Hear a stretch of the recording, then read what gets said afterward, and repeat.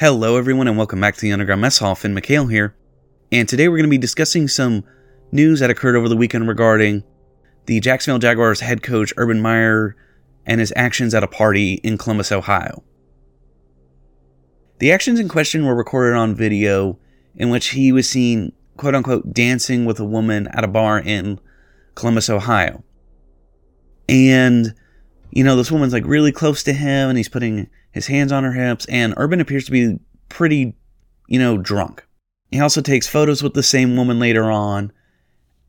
And to get this out of the way, his actions were deplorable. He's a very highly decorated head coach within the world of football. He's also a pillar of the community, a grandfather, and a father. He has since apologized to the leadership and ownership within the Jacksonville Jaguars, including Shad Khan, as reported by Jenna Limoncelli. She also reports that in another article that an official from the Jacksonville Jaguars won't comment or make a statement on the timeline of this video. And here's why I find this interesting, because in an article by Andrew Gastelum of Sports Illustrated, he states that the videos went viral on Sunday, and whereas the Minutemen from Barstool Sports reports that they were posted on Saturday. So we can assume a date range of anywhere between Thursday night after the game up to potentially Sunday evening, in which the video was either recorded or posted. And so that can throw a wrench into this timeline of when this happened and when it was posted. However, there's a couple things we need to take into account. The first is it's the same woman in the video and in the photos. And in the photo, she's like, "Oh my God, who's this guy? He keeps flirting with me. Tee hee hee." I want to posit two questions. So the first is, why is the same woman in this photo and video claiming she doesn't know who Urban Meyer is? Or more appropriately, she claims she doesn't recognize him. Which I find weird because you're in Ohio, where the man's, a really big sports figure because he was the head coach of the Buckeyes.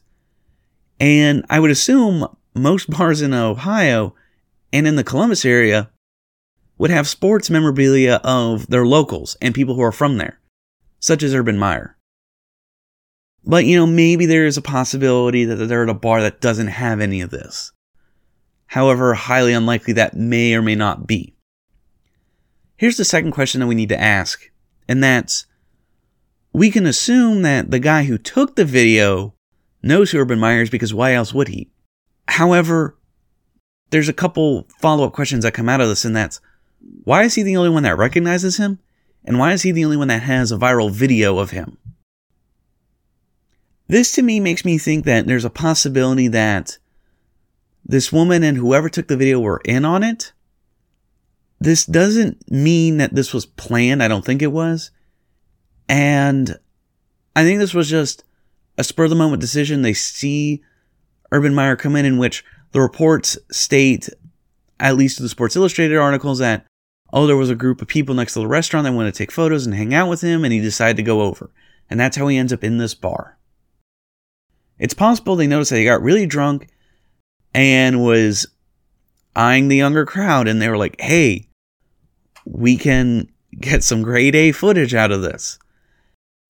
With that said, while Urban's actions, yes, are unacceptable, if this is the case where these people are taking advantage of this man who they know is a grandfather, a father, and has a very prestigious job at the moment, and has suffered his fourth loss in a row, and is trying to cope with that because probably what led to the 3-point loss was just coaching tweaks and just adjustment decisions that he couldn't account for.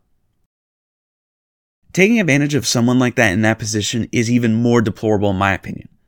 Because when people get drunk, they make decisions that are not the best.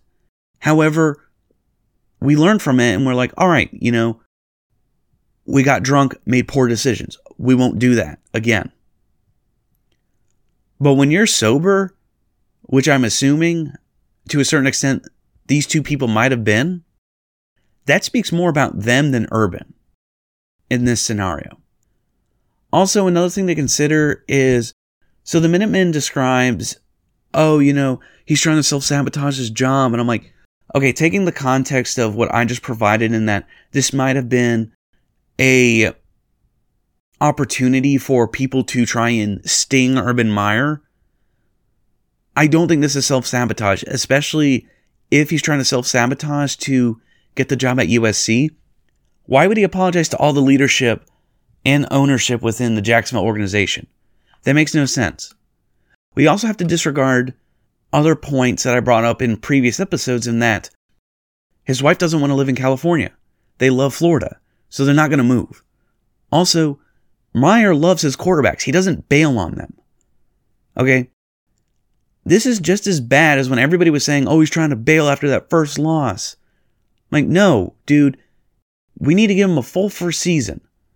And also in the Minutemen video, he apparently states that Urban, in a conversation with head coach Vic Fangio of the Broncos, said, it's like I'm playing Alabama every week.